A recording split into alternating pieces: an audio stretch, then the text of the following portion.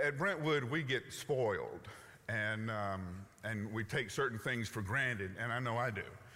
But this past week, Dennis Worley and I were in a meeting, and Dennis said, just off the cuff, flippantly, as if it ought to be something that I should know, he said, and our orchestra, he said, our orchestra is one of the best church orchestra in the nation.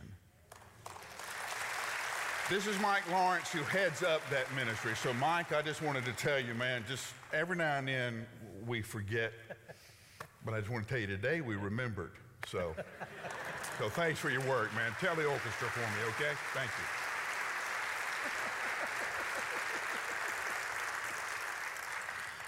you.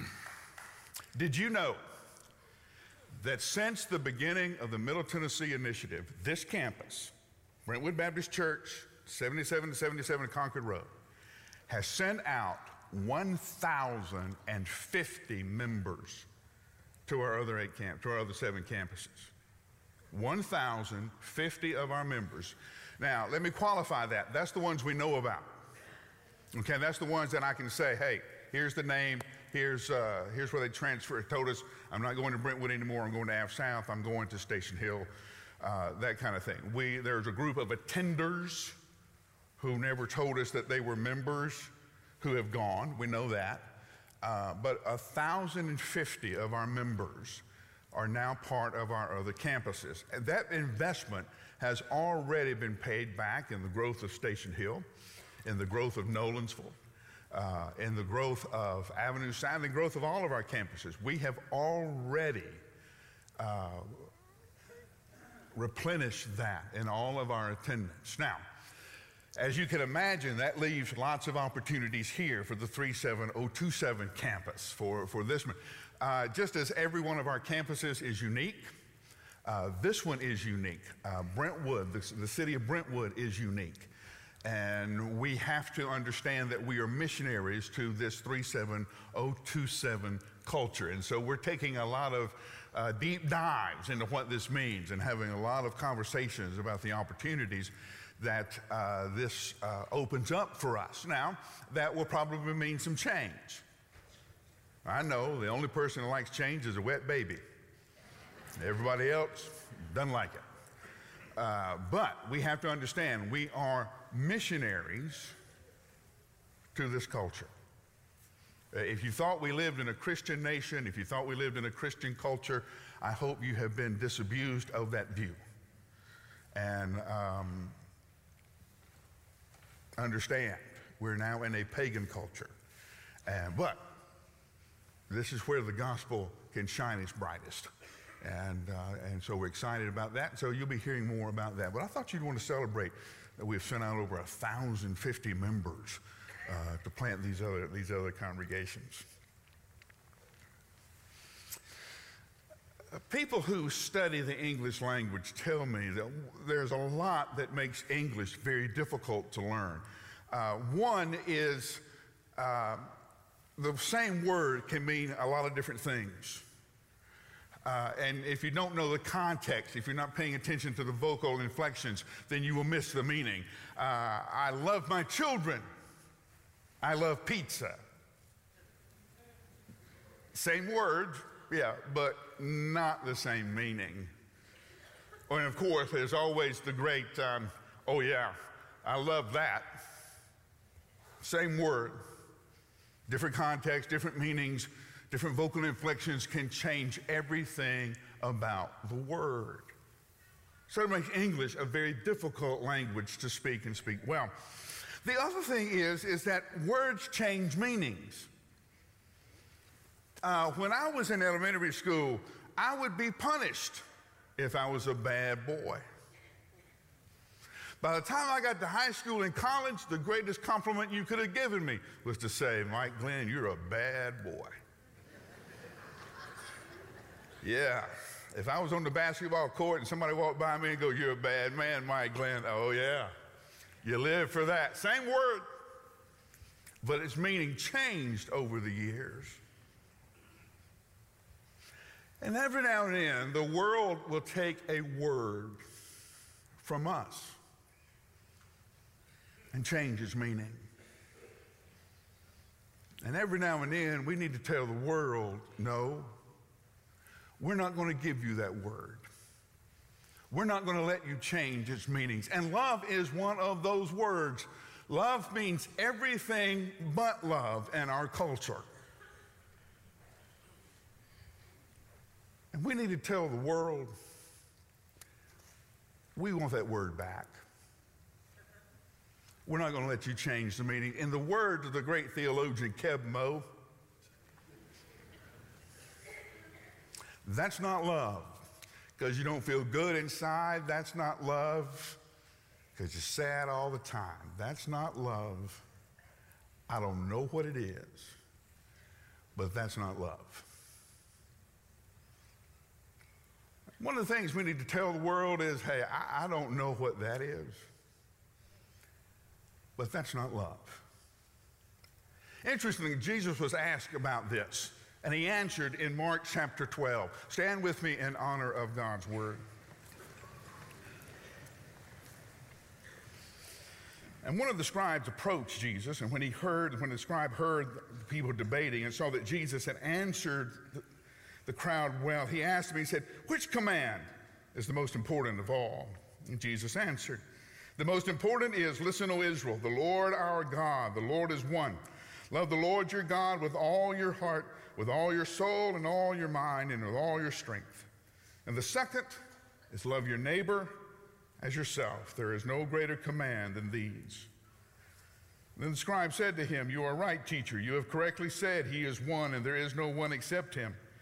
And to love him with all of our heart and all of our understanding and all of our strength, and to love our neighbor as we love ourselves, for it is far more important than all the burnt offerings and sacrifices. And Jesus saw how the scribe had answered wisely. Jesus said to him, you are not far from the kingdom of God. And no one questioned him anymore. Love the Lord your God with all your heart, all your soul, all your mind, and all your strength. And love your neighbor as you love yourself. This is God's word for God's people. Hear it, believe it, and live. Let's pray together.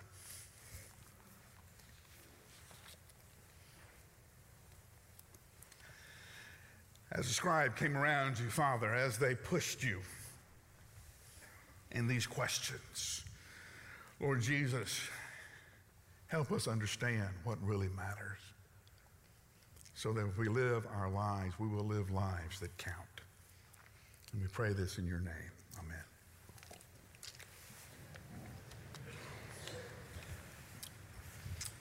The moment was growing ever more serious. The crowds around Jesus were more somber. Things were coming to a head. It was one thing when Jesus was a country preacher preaching in Galilee and areas north of Jerusalem. That was one thing. They could always write him off as a bumpkin. But now he was in Jerusalem. Now he was drawing crowds. Now he was challenging both the political and religious leaders of his day. Early in the Gospel of Mark, we're told that all the religious and political leaders had decided that Jesus had to go. But now they were pressing their moment. They were hoping to catch Jesus in a word game. They were going to hold a press conference and ask a series of gotcha questions, hoping that he would say the wrong word the wrong way. And they could turn to the people and say, see, he's not the Messiah. Did you hear what he said? Did you hear what he said about this or about that? And they could turn the people against Jesus. So they asked him a series of questions. The first one, do we have to pay taxes? Nothing's changed, folks. If Jesus were here at this day at the end of March, as April 15th is breathing down on us, one of us, our first question would be, really, Jesus, do we have to pay taxes? Nothing has changed. Give to Caesar what belongs to Caesar. Give to God what belongs to God.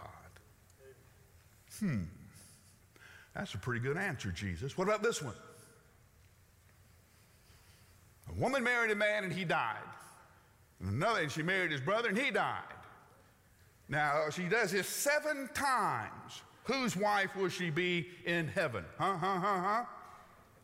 That was from the Sadducees. The Sadducees did not believe in the resurrection, and this was the question that they used to taunt the Pharisees, who did believe in the resurrection. This is also the question that got me thrown out of New Testament class. Well, come on, people, this is funny, right? Woman married a man, he died, married a man, another man, he died. So I started laughing.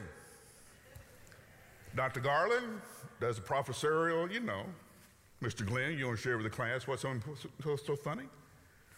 No, I'm good, really. It's just funny to me. He said, no, I insist. I said, okay, let me get this straight. There's a woman, she married a man, he's dead. She married another man, he's dead. Another man, he's dead. Somebody ought to get in the kitchen and sniff the meatloaf. Something's not right. This woman needs to be under investigation. What would you have done if you were brother number 4? You've been to 3 funerals, you're next. That got me the heave-ho. He went on to be the president of Baylor. I'm here.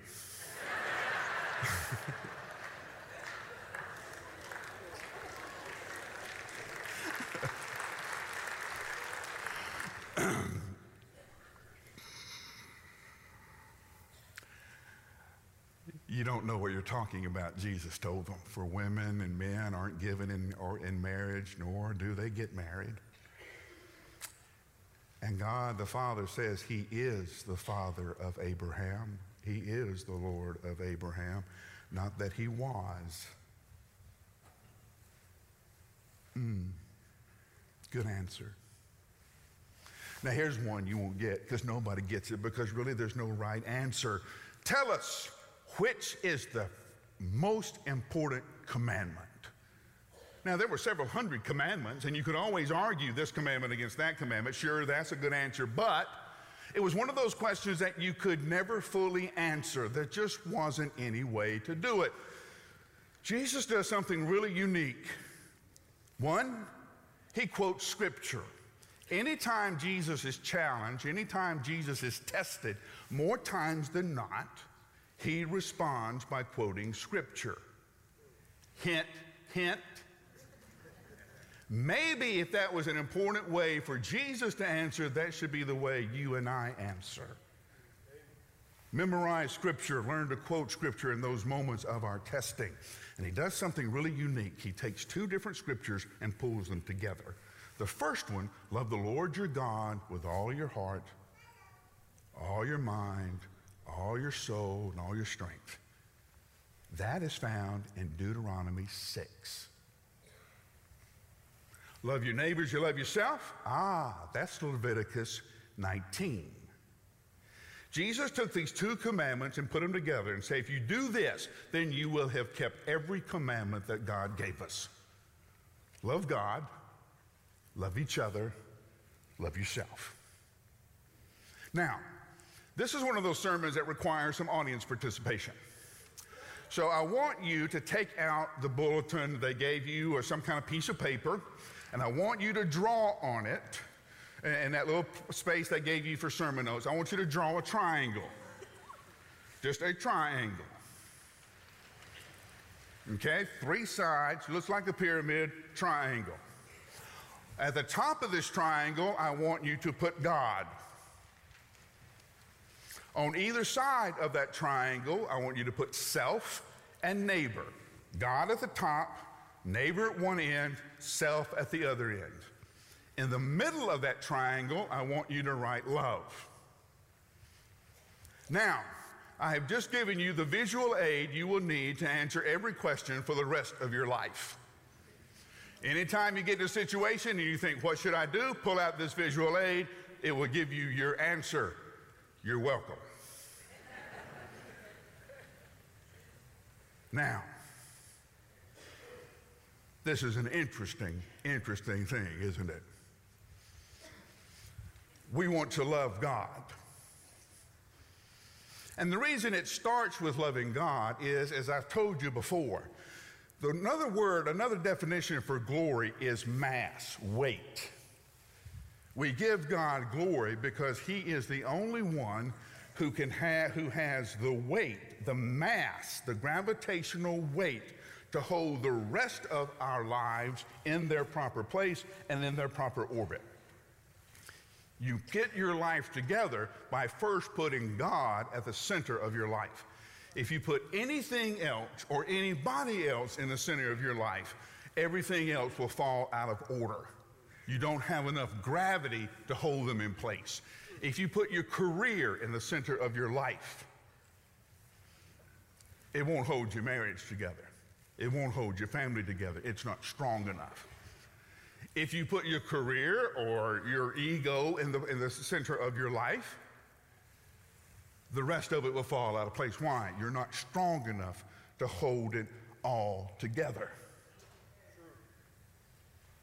So we begin by putting God in the center of our life because there's nobody like him.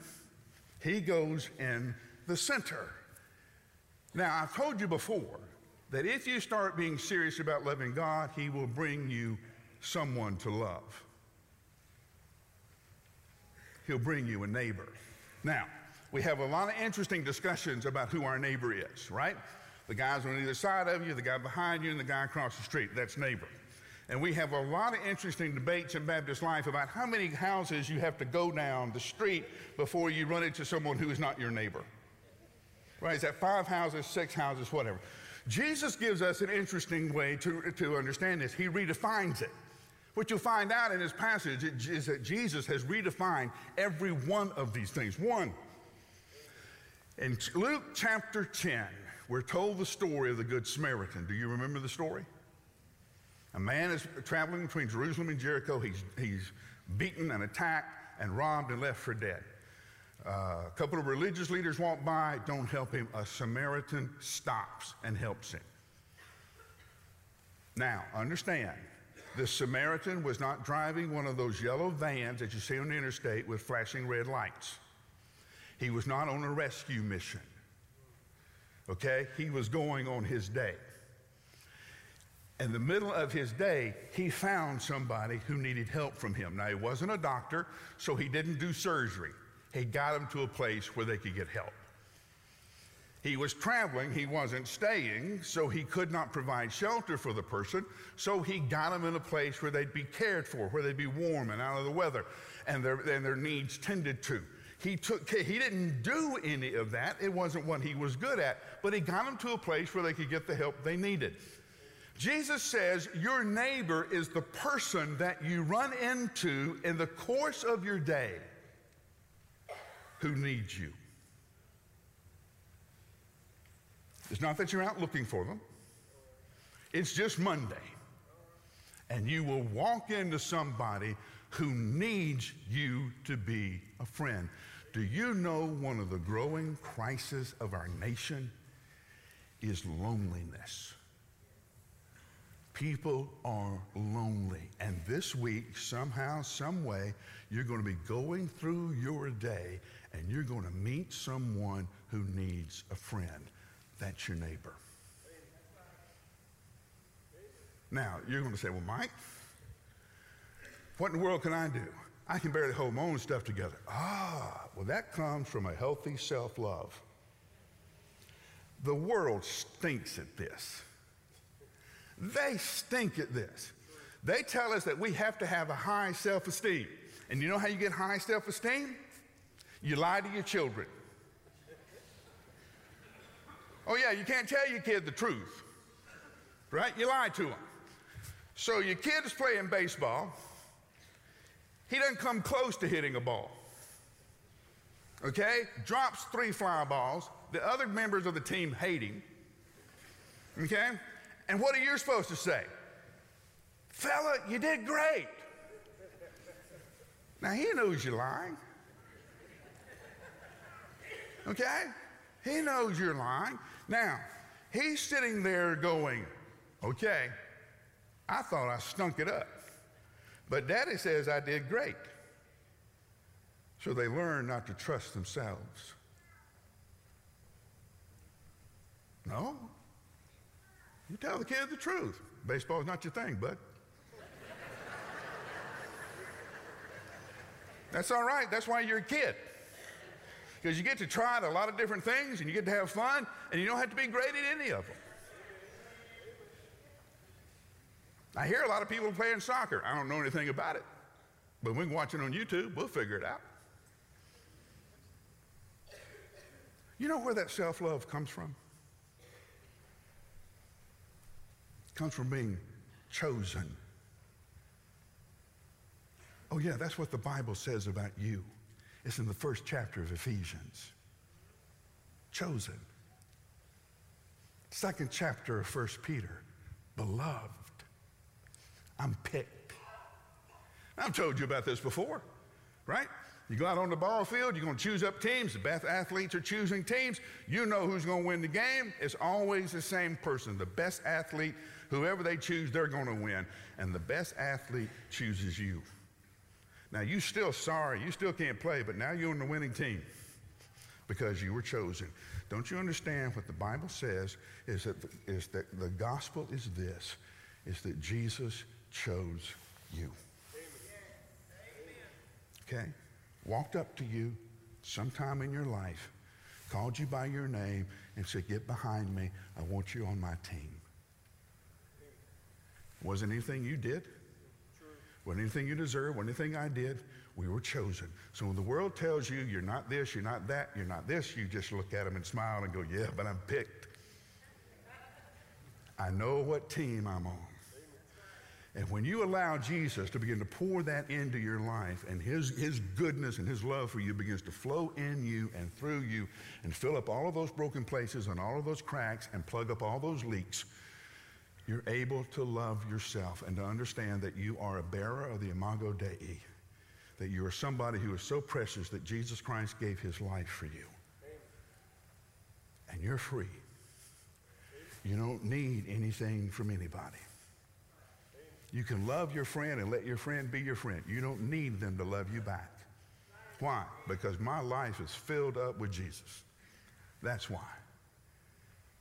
Now people come to me with, oh, we want to get married, Mike. Why? We need each other. That is so sick. It's neurotic. All right, here's the bad news about my marriage. Jeannie doesn't need me. She would do really well without me. She wants me. That's a lot more fun than being needed. A lot more fun. No, I don't need anything from you. And no matter what you think about me and no matter what you say about me, Jesus has promised that nobody's strong enough to pull me out of his hands. And you won't be able to do anything to change the fact that I'm picked. You're picked. Because the love of God flows in you, through you, and out of you. Sloshes, you can't hold the ocean in a thimble. And it sloshes out of you, and that's the way that you love your neighbor. Now, what do we mean by love? An intense emotion? That was redefined in a couple of different places. John 15. There's no greater love than this, than you lay down your life for your friends. You want to know what love looks like? It looks like laying down your life.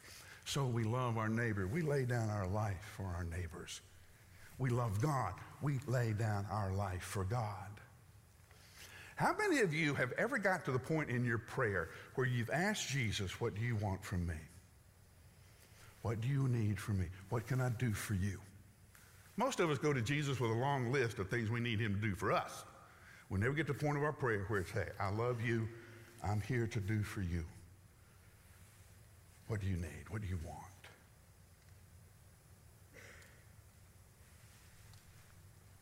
The Corinthians couldn't get this straight either, so Paul wrote the beautiful chapter of 1 Corinthians. This is what love is.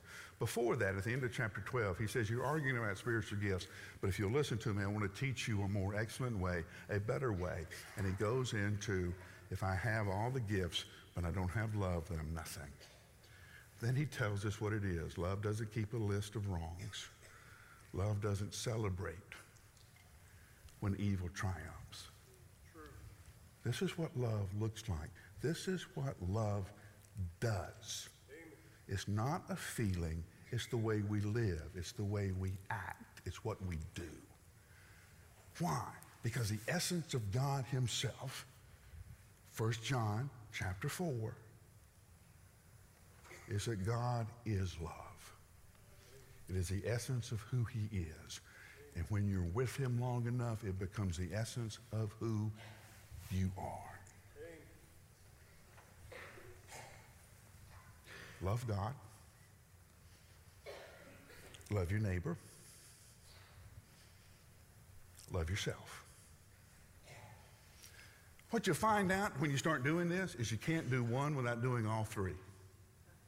Right? Because some of us have made that famous resolution, I'm going to love people this year. Yeah, how long did that last? You can't. People are too hard to love in your own strength. It has to be the power of the risen Christ who's loving them through you and in you. And yes, there is an enemy, there is an accuser who will remind you all the time of how you have failed, how you have blown it, and why in the world Jesus would love you, he will never figure out. And I know a lot of you are having that conversation right now. That's what the adversary says about you. But we have an advocate who stands in the presence of the Lord, sits at his right hand, and makes intercession for us. So my friend, when you're in those moments, when the enemy is accusing you, you stay in that prayer long enough till you can hear what Jesus says about you. Chosen, beloved, image bearer. You can start anywhere you want to with this one. But start. Start somewhere. Start now. Let's pray together. Your heads bowed and your eyes closed. I'm not going to put you on the spot, not going to embarrass you. You certainly, I don't want to do that. It's just me and you. And some of you hate yourself, don't you? You really think the world would be better off without you. You're wrong. God himself says you're wrong. There's a part of the universe that you were created for. There's a part of creation that you alone fit in that makes that moment, that place complete. There was something in mind when he created you. Now, I know you're thinking, you don't know, you wish you could tell me all the things you've done wrong and all the reasons that God can't love you. Please don't leave here without giving one of us the chance to tell you about how much Jesus does love you. We're waiting for you at the table. It's right next under a big sign that says Next Steps. Just go and say, hey, I want to know more about what Mike was talking about. They'll pick up the conversation from there. Start. Maybe it's to find a group of friends you can do life with. So come on, let us tell you about what it means to be part of Brentwood Baptist Church in this great adventure God has us on. You come. We'd love to have you part. They're waiting in the same place.